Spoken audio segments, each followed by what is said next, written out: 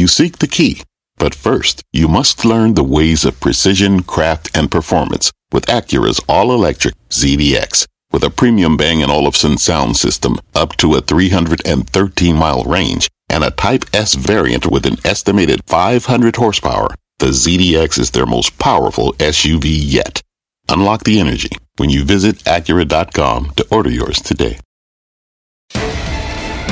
Fast Money starts right now, live from the NASDAQ market site overlooking New York City's Times Square. I'm Melissa Lee. Your traders on the desk are Pete Najarian, Tim Seymour, Steve Grasso, and Guy Adami. Tonight on Fast, stocks falling for the second day in a row, but Wall Street bull Steve Chavarone says bye, bye, bye. He'll be here to explain why he is so bullish. Plus, we've got a bit of an earnings fallout after hours. Everything from Box to L Brand sinking after reporting earnings moments ago. We'll bring you all the details as those conference calls are underway. But first, we start off with two sides to the trade war. First, top trade advisor Robert Lighthizer putting a big question mark on a potential deal between the U.S. and China. Take a listen.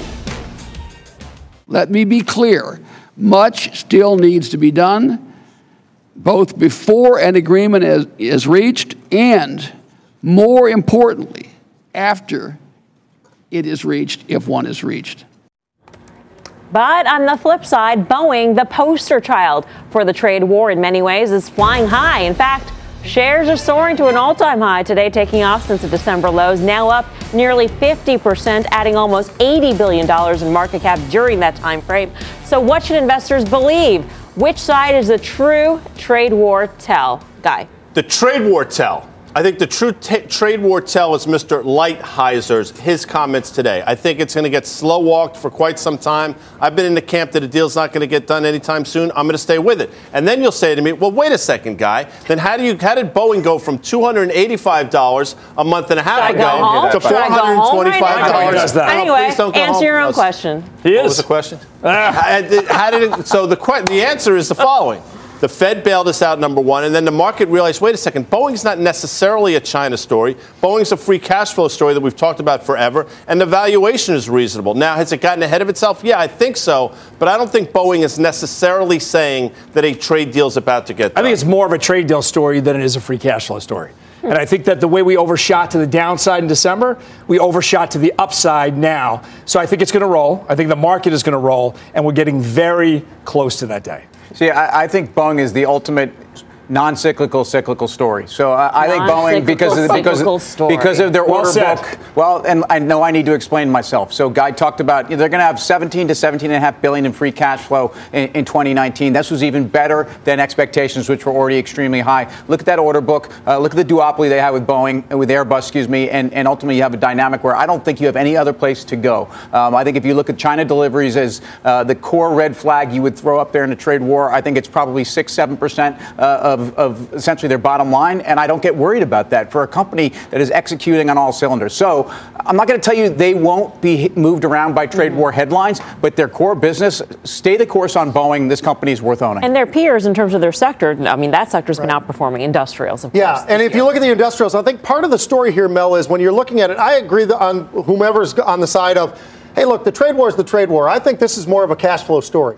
And if you go around and see what's really moving right now, what's been performing? Technology. Well, what's technology? These guys are all free cash flow guys. You talk about Apple and Microsoft and all these various names, and then you start to looking at some of the other areas in the industrials, you see the same type of thing. Tim mentioned $17 billion in free cash flow.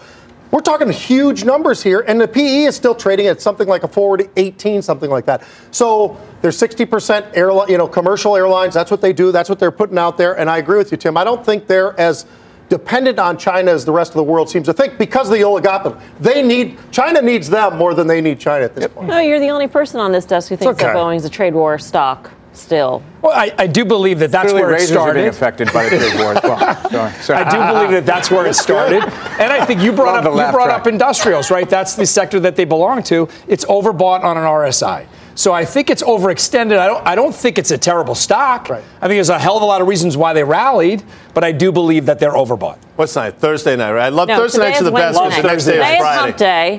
Yesterday we had a segment on. Remember the double dog dare? Remember Christmas Story, Pete? Sure. Double dog downgrade. Double dog. It went straight to double dog dare. What are we doing Caterpillar. He's talking about the Caterpillar downgrade. UBS went from a buy to a sell. Now, if you had said to me, what is bigger tell, Boeing or the UBS downgrade yesterday, which is a different game, I know, I would have said, you know what, Mel, that's an excellent question. The bigger tell on trade? The bigger tell. Okay. The bigger tell on trade. And why is that? Because if UBS believes there's a trade deal about to be made, there's no way in God's green earth they would have gone from a buy to a sell in the second poster child. There are separate issues. The analyst was calling out weakness around the world, regardless of a trade deal. Exactly. And so maybe some stocks are performing. If you have Europe teetering on recession, and even if the trade deal gets done, isn't there a host of reasons why China growth has been lackluster, why it's been upper left to the lower right, as Dennis Gartman would say, but he'd say the reverse? There's a host of backdrops that's negative for the market. Yeah. So there are reasons already to be negative on certain on some of these stocks. So like Caterpillar. I am of the view that if you look at the Chinese data for the first quarter and the fourth quarter, obviously there was two things at work. One, you had China that was already slowing going into the trade war. The Chinese authorities and policymakers, I think, were flat-footed by the trade war. I actually think that China in the last 2 months, they've cut triple Rs, they've stimulated their economy, they have more to go, and they're actually cutting taxes. And despite we don't want to hear this, January, the highest credit expansion in China in a long time. I think China's data has bottomed for the short run. I think Europe's data has bottomed for the short run as long as we get this deal. And so I don't think it's going to be great, Steve, but everyone has priced in the end of the world, and that is in a lot of these numbers already. I think by the same token, you could say what Tim said and be 100% correct, and you could also say that we've also priced in 90 to 95% of a positive trade war deal. So you could sort of trade both of them, which is sort of offsetting for me. And I think the market has run so much into a trade deal getting done that it's actually a sell the news. Here's the question. Has the rest of the world priced in a trade war deal? Has China priced in a trade war deal? Has Europe priced in a trade war deal? Because arguably their markets might see a bigger boost, right, from a trade war resolution at this point. So my view is absolutely not. And I would argue that also that China's markets, which I think by their own standards are crazy cheap right now, and we've had a lot of technical breakouts. I'm not saying China's a great story. We need to be clear about this. But relative to where people were pricing it, and I think for longer term people investing, you also have MSCI inclusion. You have a couple other dynamics that are just technical. You're going to see a lot of asset and passive flows going into China. Rest of the world, the DAX has been a disaster. You can make an argument that the DAX was most punished more than any other indice in the world by the trade war because they're the largest export economy relative to their GDP. And I actually would own Germany here as well. I still think that is not priced in nearly to the level you're talking about, though, Steve. When I look here at this in the U.S. Here in the U.S. And I still think that China, quite honestly, the need for us is bigger than everybody seems to want to say. Everybody seems to think we need them. I still lean on the idea. Need for us being U.S. I see what you did there. Yes, exactly right. Us, U.S., yes. So, but what I like about that is I still think there's plenty of upside built in for us. I don't think it's as much priced in. I think that all the other elements have been priced in. And now, all of a sudden, you look at China. That, I think, puts us through that and puts us near the 3,000 level of the S&P 500. Quickly, one of the reasons for the market or participants thinking China was going to cave is because their markets were performing so poorly. If their economies, down 33% at one point, a month and a half ago. Those markets have come raging back. So if the markets have come back, maybe that gives them more resolve than we think. So I understand what Pete is saying, and they probably do need us more than we need them. With that said, I think the Chinese play the long game. We don't. I think they string us along. So you, for a while, have said that a trade deal is going to be a sell the news event. Mm-hmm. What kind of selling do you think we'd see? So I think the calculus has changed the same way that we saw the sell-off based on Powell in October, and we tested that February low. We got down to 23.46. The calculus has changed now. He's got super dovish. So I don't know if we retest the exact low, but maybe in the 2,500 exact range. Low of December 24th. 23.50, 23.46. I think you can see something in the 2,500 range, somewhere between 25 and 25.50 would be a good enough test for me. All right, well, our next guest believes just the opposite, basically. He says a trade deal is coming. And to buy stocks now because the rally is alive and well, let's bring in Steve Chavarone, the portfolio manager at Federated Investors. Great to have you. Your year-end price target is 3,100. Yeah. So you really believe that this is trade going to be the major catalyst here for 3,100? The Fed has been the major catalyst. They're underwriting an upward movement in risk assets by taking a policy error off the table. We were here a month ago, and the idea was, and it still is, the market was pricing in a recession in Q4. That's not going to happen by any of the measures that we look at. And if you don't have a recession, the bull market shouldn't die. By definition, if it's still a bull, you got to hit a new high. Mm-hmm. And we believe, look, you guys are the traders, I'm the investor. I don't know what the next 2 or 3% move in the market is, but we feel really good that the market's going to hit a new high in 2019. How do you account for slowing economic growth around the world? I mean, we were talking about this UBS downgrade of Caterpillar. I know you don't talk individual stocks, but this sort of underscores the notion that there is concern outside of a trade deal happening, that growth overall is slowing. That's going to hurt end markets for U.S. multinational companies. And from your standpoint, that could be a sign that you might want to worry about companies and how they're doing around the world. Everything you said was right, but I'd change one word. Okay. Growth isn't slowing, it has slowed. And we believe that it's going to. No, it has slowed, right. And we think it's bottoming in Q1, and then we'll reaccelerate later. And that slowdown is causing the central banks of the world to go from kind of synchronized tightening to synchronized stimulus. And that's the part of this story that we think is different. We're at 2,800 today on the S&P. We were at 2,800 5 months ago. But instead of being at peak earnings and peak growth ready to decelerate, we think we're bottoming in earnings and growth in Q1 and reaccelerating. We think that you're paying 16.5 times now. You were paying 18.5 times 5 months ago. The Fed's no longer in play. All of that suggests to us that this 2,800 is more attractive than it was in October. You know what's so interesting about what the totality of what you said is that basically you're saying that in the U.S. we've taken a policy misstep off the table or we will when we have a trade deal. Mm-hmm. The Fed is out of play, so the Fed misstep is out of play either. But yet you're putting your faith into central banks around the world who can stimulate those economies around the world to prevent us from feeling the pain. I don't think it's faith. I mean, China threw more money at their economy. But you're worried about the missteps here in the U.S., but you're not worried about the missteps in Europe or in China in terms of holding up the economy. We were not worried about the missteps last year. That's why we remain bullish. We believe that in the face of that growth slowdown, regardless of the fact that Powell was kind of finding his way to the right rhetoric, that ultimately the Fed wasn't going to hike our way through into a recession. And we don't think the rest of the central banks are interested in killing themselves either. Was it a policy error because it made the markets go lower, or was it a policy error because it did something to the economy? Because in my world, the president talks about the greatest economy in the history of the public, record unemployment rate, stock market within a few percent of an all-time high. Yep. Fed's just trying to get to some level of normalization. I don't know why that's an error. Well, right. The Fed has mandates of maximum employment and stable inflation. One of their mandates is not to just cause a recession because. And so if they were in a scenario where housing was coming under pressure, autos were under pressure, interest rate parts of the market were a little bit weak, the dollar was strong, global growth is slowing, and their hand isn't being forced by inflation, then why? If slowing down today means that they make the expansion last longer and can get 1 or 2 more or 3 more hikes over the next couple of years, that's a better trade-off. Yeah, you want dry powder, but you don't want to need it sooner than you have to have it. And so we think that it was just a matter of looking at the risk and return and saying, we don't need to be crazy here.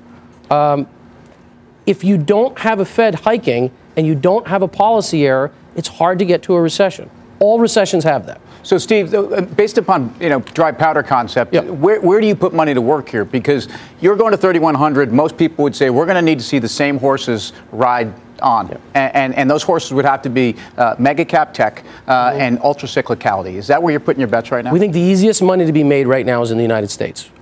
Cyclicals, small caps, interest rate sensitive parts of the market.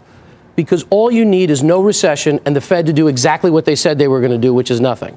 If I go internationally, I need the trade war to go right for emerging markets. I need the dollar to weaken for emerging markets. I need Europe not to be Europe. You just said the trade war is going right. I know, but it's still something else that I need. Whereas in the U.S., in terms of easy money, if all that we do is the Fed doesn't, do another about face and a recession doesn't come, we've had parts of the market that were down 25, 30%. And this is energy, industrials, materials, financials. We think that, along with small caps and dividend plays, are your easiest money in the market right now. Steve, great to see you. Thank you very much. Steve Chavarone, Federated. What do you think? Well, I think that industrials, I agree with most of what he was saying. I think industrials are overbought, so the market can move sideways and lower. As he said, he's not forecasting the next 5% move. He's forecasting it for the year. I think industrials are overbought. I think tech is overbought. I think you got to go away from those. The question is, are we in this place where this market is not where it was in the first couple months, first month really of 2018 or the last part of 2017, when we were rallying on earnings growth and we were putting our investments into those sectors where you're getting it? Everything I'm hearing from anybody who at least is talking about an earnings recession says this is a market that looks a lot more like 2015 when we really hadn't recovered, and we're buying the market because there is no alternative. I still think you just look at the stocks, like we just basically heard, if the fundamental story is there and they've got growth, and if they're trading at PEs that absolutely seem still very cheap, I think there are great opportunities out there. I think there are names in technology that aren't the big four or big five that actually fulfill a lot of that. So I think there's all kinds of different opportunities out there, Mel, that actually still have room to the upside, that give us a nice push, that get us to that 3,000 level in the S&P. All right, coming up, Twitter dealing with some social anxiety. Shares are down nearly 10% in the past month. So what is wrong with this stock? The traders will weigh in. Plus, it's been a little slice of retail heaven this week, but there's something happening that could bring this group back to earth. We will explain. And later, Pete here is going to step up to the plate to pitch one beaten down stock that he says is about to soar. We're live from Times Square in New York City. Much more Fast Money right after this.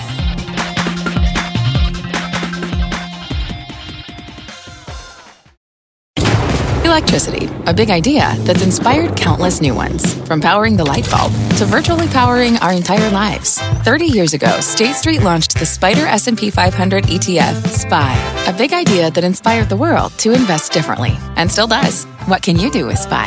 Before investing, consider the fund's investment objectives, risks, charges, and expenses. Visit ssga.com for a prospectus containing this and other information. Read it carefully before investing. SPY is subject to risks similar to those of stocks. All ETFs are subject to risk, including possible loss of principal. Alps Distributors, Inc. Distributor. Welcome back to Fast Money. We've got an earnings alert on Box getting crushed in the after-hour session. Josh Lipton's in San Francisco with more. Hey, Josh. So Melissa reached out to some analysts for some quick street reaction to this print. Spoke to Rishi Jaluria from D.A. Davidson. Listen, he says billings obviously fell way short. The revenue outlook was not just below the street, but represented a significant deceleration. Rishi making the argument to me that Box is still a company with good technology. To him, just this looks like, though, extended sales execution issues. And the bottom line, he says, is that a turnaround in sales and a re-acceleration in growth could take significantly longer, he told me, than investors had first expected. Brian Peterson over at Raymond James, he's telling his clients, if you're trying to look for a silver lining, well, there were solid cost controls in the quarter. But bottom line for him, prior indications of growth acceleration in fiscal 20, clearly, in his words, off the table. I did have the chance to check in briefly with CEO Aaron Levy about the corner.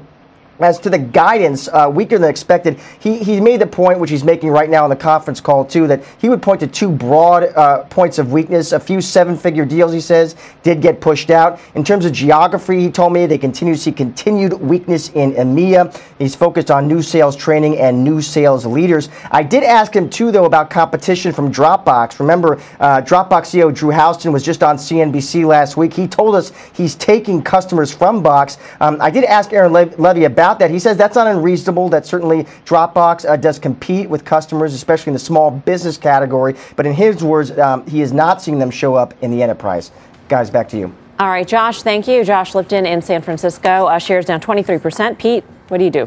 I think one of the issues they have, and Josh kept mentioning deceleration, right? And he talked about some of the geographic issues. I think the other thing is they're just plain losing to certain, not just Dropbox. They're losing to Microsoft. They're losing to Google. There are others out there. That's a problem. If you're supposed to be the one that's actually gaining market share because you have so little, and you're not, and it's decelerating, that's a huge problem. I think this is a no-touch at this point in time. You got to wait until they can prove that they can compete at a higher level, like a Salesforce does right now, and absolutely destroys the rest of the competition. Fiscal year 20 growth, the street was at more than 20%, and they're indicating 15%. So that's a huge gap, right, in terms of the expectations versus what they say they can deliver at this point. I think this is a struggle for all these players. And again, Dropbox is not a standalone on that. And the fact that Box was up almost 50% into this number year to date didn't leave it any room for error. I actually think this is an overreaction. Doesn't mean I'm jumping in to buy it, but this is a massive, massive move on a miss that was not good, but not terrible.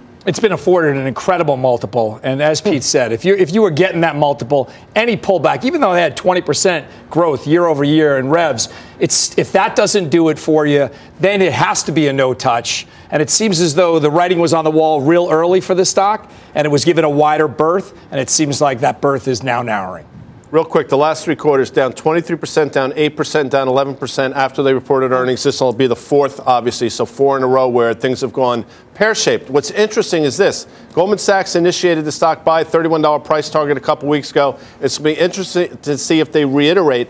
I'm with these guys, no touch, but I'll tell you, if it gets down to 17.5, I think it becomes a pretty interesting story once again. Yeah, $31 price target Goldman Sachs came out with. Well, it's not just Box. Check out some of the other big movers, earnings disasters, we should say, after hours. Square, L Brands, and Booking, all getting slammed. We'll bring the very latest details on all of these stocks. I'm Melissa Lee. You're watching Fast Money on CNBC, first in business worldwide. In the meantime, here's what else is coming up on Fast. How far is heaven? Well, retail heaven doesn't look too far away, as this group of stocks is surging.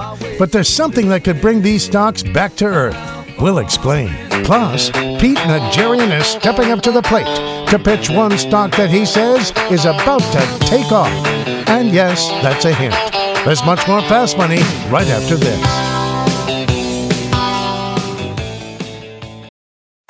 What's on the horizon for financial markets? At PGIM, it's a question that over 1,400 investment professionals relentlessly research in pursuit of your long-term goals. Specialized across asset classes, but united in collaboration, our teams provide global and local expertise. Our investments shape tomorrow, today. Pursue your tomorrow with PGIM, a leading global asset manager. What does it mean to be rich? Maybe it's less about reaching a magic number and more about discovering the magic in life. At Edward Jones, our dedicated financial advisors are the people you can count on for financial strategies that help support a life you love. Because the key to being rich is knowing what counts. Learn more about our comprehensive approach to planning at edwardjones.com/findyourrich. Edward Jones, member SIPC. Welcome back to Fast Money. We've got a news alert on Celgene. That stock is tanking after hours. Let's get to Eric Chemi in the newsroom for the details. Hey, Eric. That's right, Melissa. The stock is down more than 8% after hours after Wellington Management issued a statement saying it does not back the deal between Bristol-Myers and Celgene. Remember that Wellington is Bristol-Myers' #1 institutional shareholder with an 8% stake. So that firm's opinion carries a lot of weight. In early January, Bristol announced the agreement to acquire Celgene in a deal valued at $74 billion. Wellington says it believes the transaction asks Bristol-Myers shareholders to take on too much risk. It's not as accretive as they want it to be. Back to you, Melissa. All right. Thank you very much, Eric Chemi. There are other investors, the fifth largest shareholder, Dodge & Cox, also unhappy with the deal, apparently. So what happens at this point? Could be a blessing in disguise for Celgene down the road at some point, but it does make sense. We probably talked about it at the time. I thought Bristol bit off far more than they could chew. It was sort of a Hail Mary for a company that hasn't been doing well when other big cap pharma stocks, Eli Lilly, Merck, for example, Pfizer, have been doing well. I think it was sort of a Hail Mary, and I think a lot of people are calling them on it. Think about it. Bristol's at $73 billion so market cap company. This is a huge deal for them. So I understand why Wellington would push back, but what does it mean for Celgene? In my opinion, I think you probably take a look at Celgene and buy this weakness. I'm not suggesting somebody else comes in to scoop them up, but I think at this prices, the stock is undervalued. The largest shareholder, reportedly the fifth largest shareholder in Dodge & Cox, and then Starboard, of course, the activist who wants seats on the board of Bristol, unhappy with the deal. Well, unhappy with the deal. If anything, to me, Bristol seems the place where you could maybe take a nibble and, let's let the options action guys deal with that, because I think you want to control your risk. But the reality is this is a stock that has not participated in any snapback of the markets. They overpaid. It was a deal that seemed to be made out of, I'm not going to say desperation, but not out of strength. And there's a lot of overlap. There's some expiring pipelines in both companies. That seemed to be, hey, let's get together and eliminate some cost overlays. But it wasn't something you got excited about. I still think the opportunity is Celgene. I understand what you're saying, but I mean, we all talk about it all the time. Bristol is masquerading as a pharma company that's actually a big biotech. You've got an activist here that you can invest alongside. Yeah. Starboard pushing for change, yeah. Nominating people onto the board. Yeah. What happens? I look at it right now as if the whole deal completely falls through, I think that Celgene's way cheap. Great opportunity. But it already had that huge pop. It popped 40% basically off the recent lows, maybe even over 40%. Yep, it did. So I get what you're saying about Bristol, but I do think you'll probably see that one creep higher. Bristol creep higher versus the Celgene, be bought on. I just don't like them long term. I don't like them. I mean, who could buy Celgene at this point at that size? I mean, Bristol came along and that was sort of a rarity. Is Celgene more likely, if left alone, more likely the acquirer? Yes. In the next transaction. Yes. Yeah. Yep. Yeah. And does I like that make Pete it more used the word masquerade. It's one of my favorite songs in Phantom of the Opera. Not a K. I won't sing it because last time I sang on the show was a problem. I'm with Pete on this one. I understand what Steve is saying. Yes, Celgene did have a big run off those lows, but you go back and look where the stock has traded. Not suggesting it should go back there, but I think valuation, their balance sheet suggests that this stock should be higher. So I would buy Celgene, and I would sell Bristol Myers on this. Masquerade. With a Q. Nice. Now to another big after-hours mover. Shares of L Brands tanking on earnings, bucking the broader retail rally this week. Bob Pisani is at the NYSE to break it down. Bob. Hello, Melissa. The retailers aren't dead yet, but department stores and specialty apparel are still having a really tough time. After the close, Victoria's Secret maker L Brands reported fourth quarter earnings. They were above expectations, but they gave 2019 guidance that was well below expectations. That stock trading down about 6% in the after hours. Still, a spate of better than expected earnings results has generally lifted retailers this week. The XRT, or the retail ETF, is up 2% this week to its highest level since early December, up 20% since the December 24th low. That's about matching the S&P 500's gains since then. Companies with recent earnings results like Etsy, Dillard's, Best Buy, Macy's, they lead the price gainers this week. Now, many of these retailers are also busy returning money to shareholders. Recently, Home Depot, Best Buy, and TJX increased their dividend payout.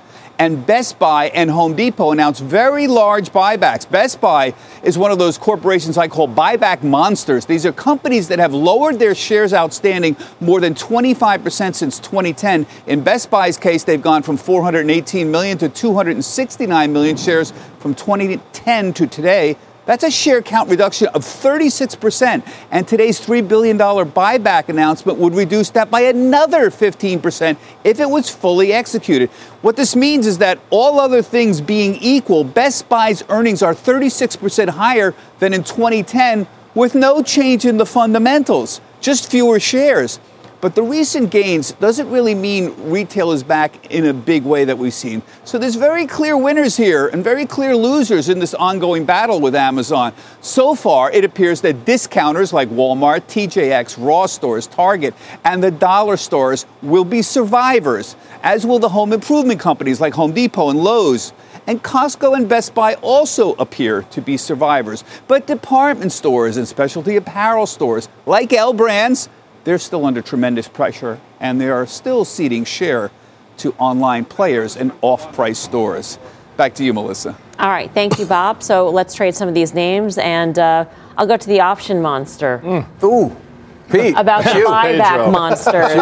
Because I know you like Best Buy. Yeah, and I talk about that whenever I'm doing a power pitch. Right? Love Fast the power pitch, all those guys. One of the things that I always like to look at is this something that they've been doing for a long time, Mel, or is it something they're just trying to do for financial engineering? And that's why I always like to look back the last decade or so and see if people are doing it. I think the interesting thing about retail right now, those that are having success, they have success because they're doing it online. Whether it's Best Buy or Target or Walmart, I mean, go across the board, and they have great cash flow. I started the show tonight with cash flow being a really big deal. Look at the cash flows versus the market cap of a Target or a Walmart or some of these names. It's unbelievable. Best Buy, you can see all of the stock that they're buying back, most of that is coming just from the cash flows that they've got. So that and raising dividends, there's a lot of different areas of retail right now, but you've got to execute, and Lowe's is on their way. I think Lowe's was one of those that I actually kind of gave up on. It was just Home Depot and then Lowe's sort of in the background. I think Lowe's with this new CEO, Ellison, is doing an outstanding job of positioning themselves better and better against Home Depot. Yeah, to me, look, Pete's talking about the hard lines. Best Buy, Home Depot, Lowe's, all these, to me, so far superior to anything else in big box or in broad lines, staples, you name it. Food retailers are a mess. To me, again, the margins are really poor, to put it lightly. So, again, I think that's where you want to stay in these names. There's a big move in Best Buy. Stock's not expensive. So what happened with Lowe's and Home Depot? I mean, what do Lowe's results tell you about Home Depot? They're catching up. If you look at the change, you year-over-year change, they're clearly catching up to Home Depot, and I think that's why the stock is performing like it did. If you looked at the initial reaction of Lowe's, it was actually lower, and then it actually reversed. So I think the market is saying it's catching up. But quickly about L Brands, people will look and say, wait a second, at 10 times forward earnings, it's cheap. Gross margins continue to decline. This guide for full year is a disaster, and they guided to 220 to 270. It's probably going to come in at the lower end of guidance. You have negative EPS growth, so throw the whole valuation thing out the window. That coupled with the fact that it's so bad, we don't even pay the gratuitous Victoria's Secret footage anymore. Oh, be careful. That's how bad. No, we're not playing it. Yeah, exactly. Exactly. Because people don't buy it, apparently. That's right. That's what I'm talking about. So don't buy the stock either. What would happen if we did? The Bath and Body Works part of the business. Absolutely, I do. Yeah, that's scented candle. There's a little strength coming from that part of the business. Lotion. The what? You don't even know it's part of the business, do you? What, the mango wash? Yeah, I love a good mango wash. Big mango wash. You could use one. Yeah. Coming up, like Russell needs a razor. Check out Shares of Square getting slammed after its earnings report. CEO Jack Dorsey speaking on the company conference call right now. We will hear from him in just a few minutes. Plus, Pete, bring in the heat, getting ready to pitch one stock he says is about to soar. But will the other traders get on board? Yes, that's a hint. The name when Fast Money returns.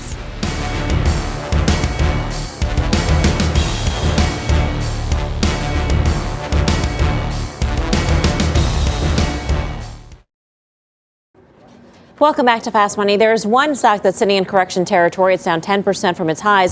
But Pete thinks the name is about to take off. Pete's over at the Plaza to give us his fast pitch. Pete. We talk about the airlines all the time. I know Tim's a big fan of this one, so I think I already got him in my back pocket. But I got to tell you something. What I like is the combination. Warren Buffett owns 8% of United Airlines. That's pretty significant. He made a huge investment, and he's already up almost 50% from the initial investment. So I love the fact that Buffett's in there. That helps out. I think the CEO's done a great job of execution. He needed to do some cost cutting and some absolute looking at the efficiencies of the airline. I think they've done a great job there.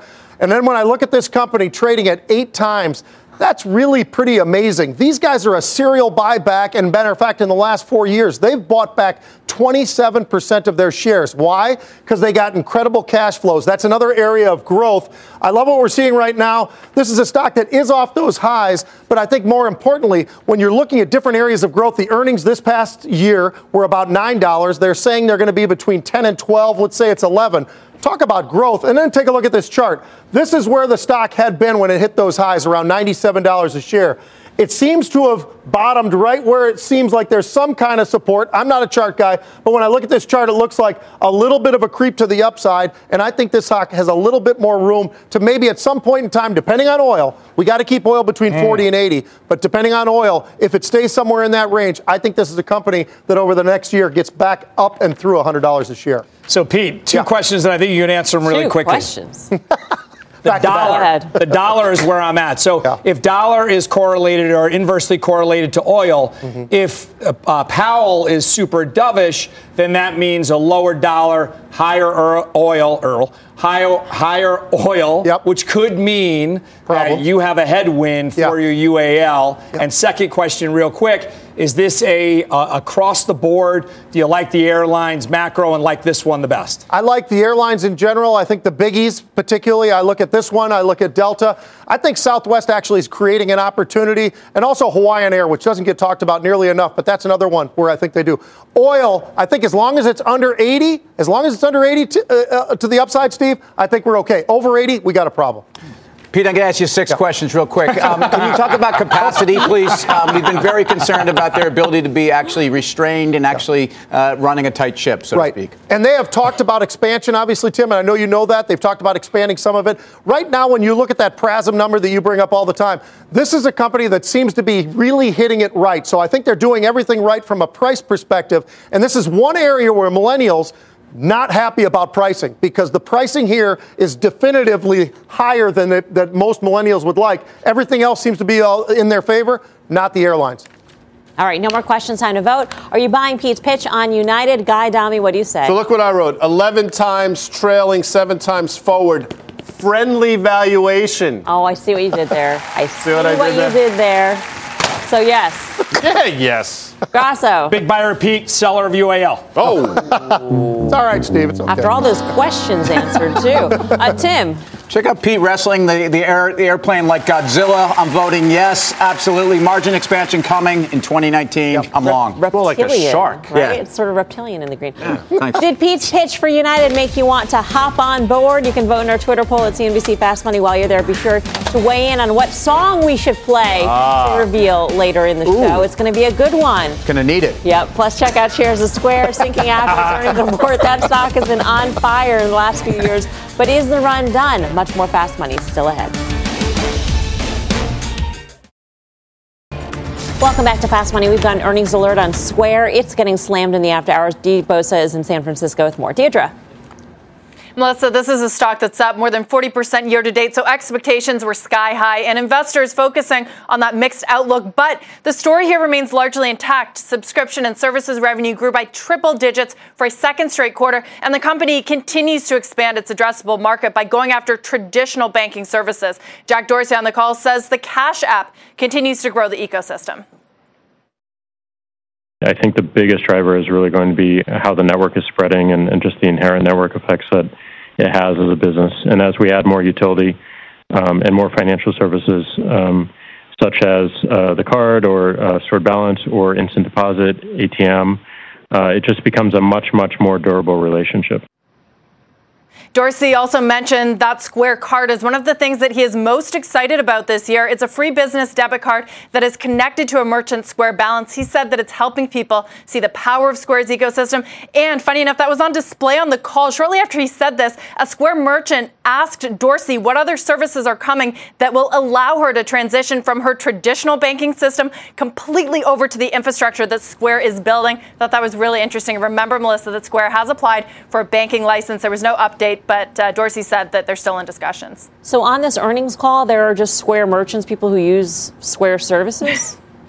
Yeah, I got to say, it's one of the best parts of the call because you actually get a sense of how merchants are using the services. And over time, over quarters, you see them ask questions about the different services and subscriptions that Square is offering. Right. All right, Deirdre. Thank you, Deirdre Bosa in San Francisco. Call me a conspiracy theorist, but I feel like they're hand-selected to showcase Square's services. Anyway, despite tonight's sell-off, Square has run circles around the other payment stocks over the last few years. The stock now is up nearly 800% from its IPO. We go to you, Grasso. You've been in and out. Yeah, so I'm in the stock, and let's remember, a couple of months ago it was trading at $50. This is a bargain. I think that you'll see this stock back to 80 in short order. It's about services. It's not about payments. It's about services, and that's where the people get it wrong. So there's some concerns also just that Google's going to enter the fray and actually begin to consolidate both direct and indirect. So merchants, restaurants directly, and then third-party deliveries and whatnot. And this is something that's also been knocking the stock around. I'm long the stock as well. I believe in the infrastructure. I believe in the payments. I believe in the entire ecosystem that they're building, the value added. It's hard for me to say value, though. You know, I mean, it's hard to me. The stock is very Google expensive. takes them. Maybe Google takes them out. Maybe. Elsewhere in the world of Jack Dorsey, shares of Twitter down about 8% in the past month, getting ghosted by Snap, which is going parabolic. It's up more than 50% in the past month. Twitter CFO Ned Segal reiterating the company's expectations of a 20% expense increase this year yesterday. So here's the ultimate game of would you rather here. At a very critical moment in time where Twitter says it's going to spend to grow, et cetera, et cetera. It's got problems with its platform, policing content. And Snap, which reported earnings and sort of gave you a good but muted idea of what growth is going to be like. Would you rather Snap or Twitter? Would you rather? I would rather Twitter. And it's consistent with where I've been all along, so there's nothing new here. I struggle with Snap's ability to grow outside of some short covering. And to me, the fact that the bar was so low in terms of their user metrics, they're changing their user metrics, et cetera, et cetera. I realize Twitter is not a sexy growth story, but I'm encouraged by the consistency in the double-digit DAU growth or whatever they want us to follow, and the fact that their ad revenues are growing kind of north of 30%. I'm more on the ad growth side because I think they've slowed down to the point where it seems like they got what they've got in terms of daily active users, monthly active users. Maybe they grow a little bit there, but it's about the advertising. And I think going into this presidential campaign over the next year and a half, 2 years, they are in a great spot. Meanwhile, I look at Snap and I say to myself, you know what? Other than short covering, why is that stock even higher than it was?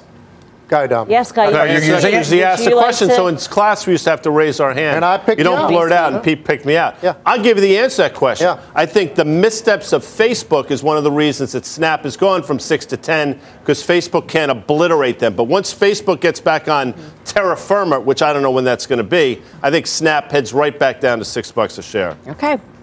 Still ahead. The clock is ticking on Tesla's billion-dollar debt deadline. So will the massive payment put the company in a cash crunch? We've got the details. Plus, let's get a check on our Cramer cam. There he is, Jim Cramer himself, talking to the GW Pharma CEO after that stock soared yesterday on earnings. Catch that at the top of the hour. We are live in Times Square. The NASDAQ, much more fast money still ahead.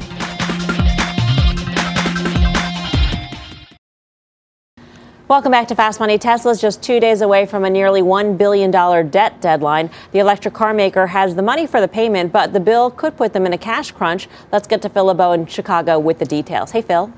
And Melissa, you bring up a good point. Tesla does have the money to make this payment. It's for a convertible note that is due on Friday, $920 million. By the way, that payment due Friday. If they had shares of Tesla over $359 a share, $359.87, they could have just issued stock to the convertible note holders.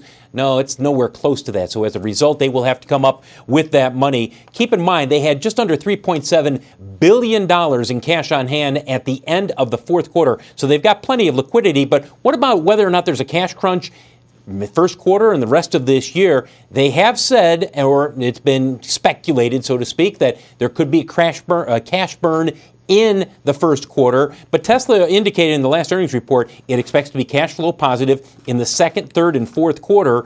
They are also lowering their CapEx spending this year. So they are mindful of their cash position. As you take a look at shares of the Tesla bonds, and that's what we're going to be showing you now, keep in mind, or I should say not shares, but the Tesla bonds, if you take a look at this, it's been pretty volatile over the last year. Elon Musk tweeted early this morning, Melissa, that there will be some Tesla news tomorrow afternoon.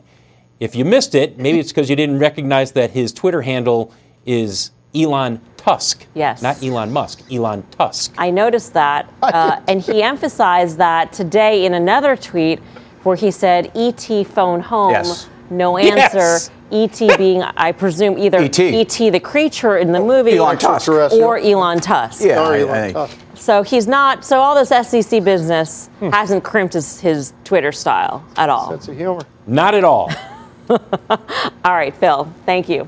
Phil LeBeau outlining the latest adventures of Elon Tusk.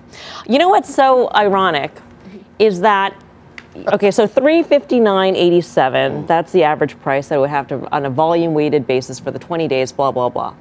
But that's the price that it would have had to hit. Mm-hmm. If he stayed off Twitter, he may have saved the company that much money in this convertible debt payments. Well, my view is that actually this whole SEC Twitter thing is a bit of it's nuanced, but that he's looking for the SEC to be a scapegoat for reasons why I think they have a lot of liquidity issues. So that's a conspiracy theory, but that the SEC is actually really ready to let him not be able to do a raise. Again, with this cause action hanging over the stock, they can't do a raise right now anyway. Question is, do you believe they had $3.7 billion at the end of the fourth quarter? I think there's a lot of people that don't. I think that there was some window dressing in there. If you look at their net interest income, it implies they had about $1 billion in cash. There's rumors that they're not paying suppliers. There's rumors of stuff like this. So I think it's a tighter squeeze than the market is letting on to. We had a spirited conversation last night. Well, we do every night. On Tesla. On Tesla, yeah. And I said, look, the opportunity for shorts to lay into that stock yesterday was right there in front of them, right? Silver platter. And they didn't do it. It took down to 290, closed higher in the day. And one of the things we said, for the first time in a long time, here's a long side opportunity. And Tesla is up 6% today. With that said, okay, I still think there's further room to the upside. I think the shorts have tried everything they can unsuccessfly. I think there's a chance it's not going to get to 359 and change tomorrow. Can it go up if Elon, for instance, lays off for a while on the Twitter? And does it feel like he's laying off, though? No, it feels like he's about to get ready to dig a little bit deeper. Well, I guess the question would be, does he lay off and it goes higher, or does he continue tweeting? You guys aren't even talking about cash, though. Right. You're not even talking about the fundamental issue here, which is the debt. We're talking about shenanigans on Twitter. The reason why he's on Twitter is what you said before. I think he's masking the fact that there's some bigger fundamental talk about the numbers. This isn't his balance sheet. Yes. All right. One trader sees the company slide accelerating in the near future. Let's get to Mike Coe in San Francisco for the options action. Mike, what are you seeing? Yeah, probably not surprising given all of the news surrounding the company that we did see double the average daily options volume today.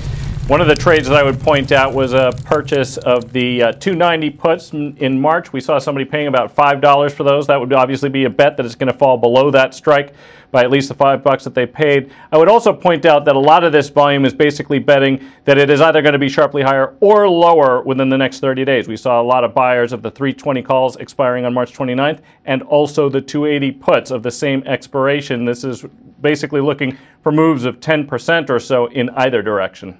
All right. Thanks for that, Mike. Mike Coe in San Francisco. For more options action, check out the full show Friday, 5:30 p.m. Eastern Time. Up next, we got the final trades.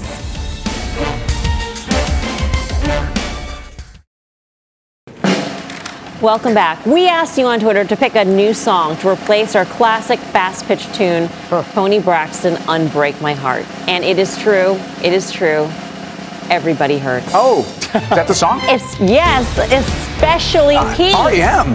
That is the song you all voted for on Twitter, even though you voted against Pete's pitch for you. I got to tell you something. You voted against me on Goose, it's up $7. You vote against me here, it's going up $7. Giddy up. BP is going to be my final trade. Wow. How about that? Wow, you self-final traded. Yeah, self-final traded.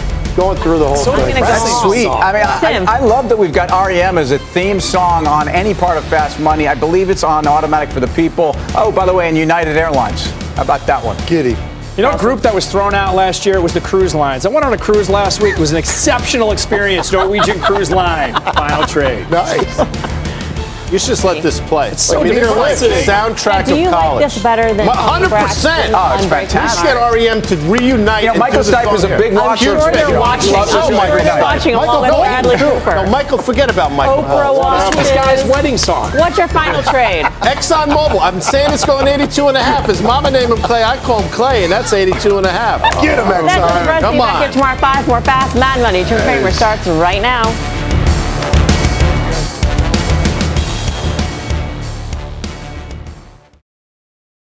This podcast is supported by FedEx. Dear small and medium businesses, no one wants happy customers more than you do. So you need a business partner just like you.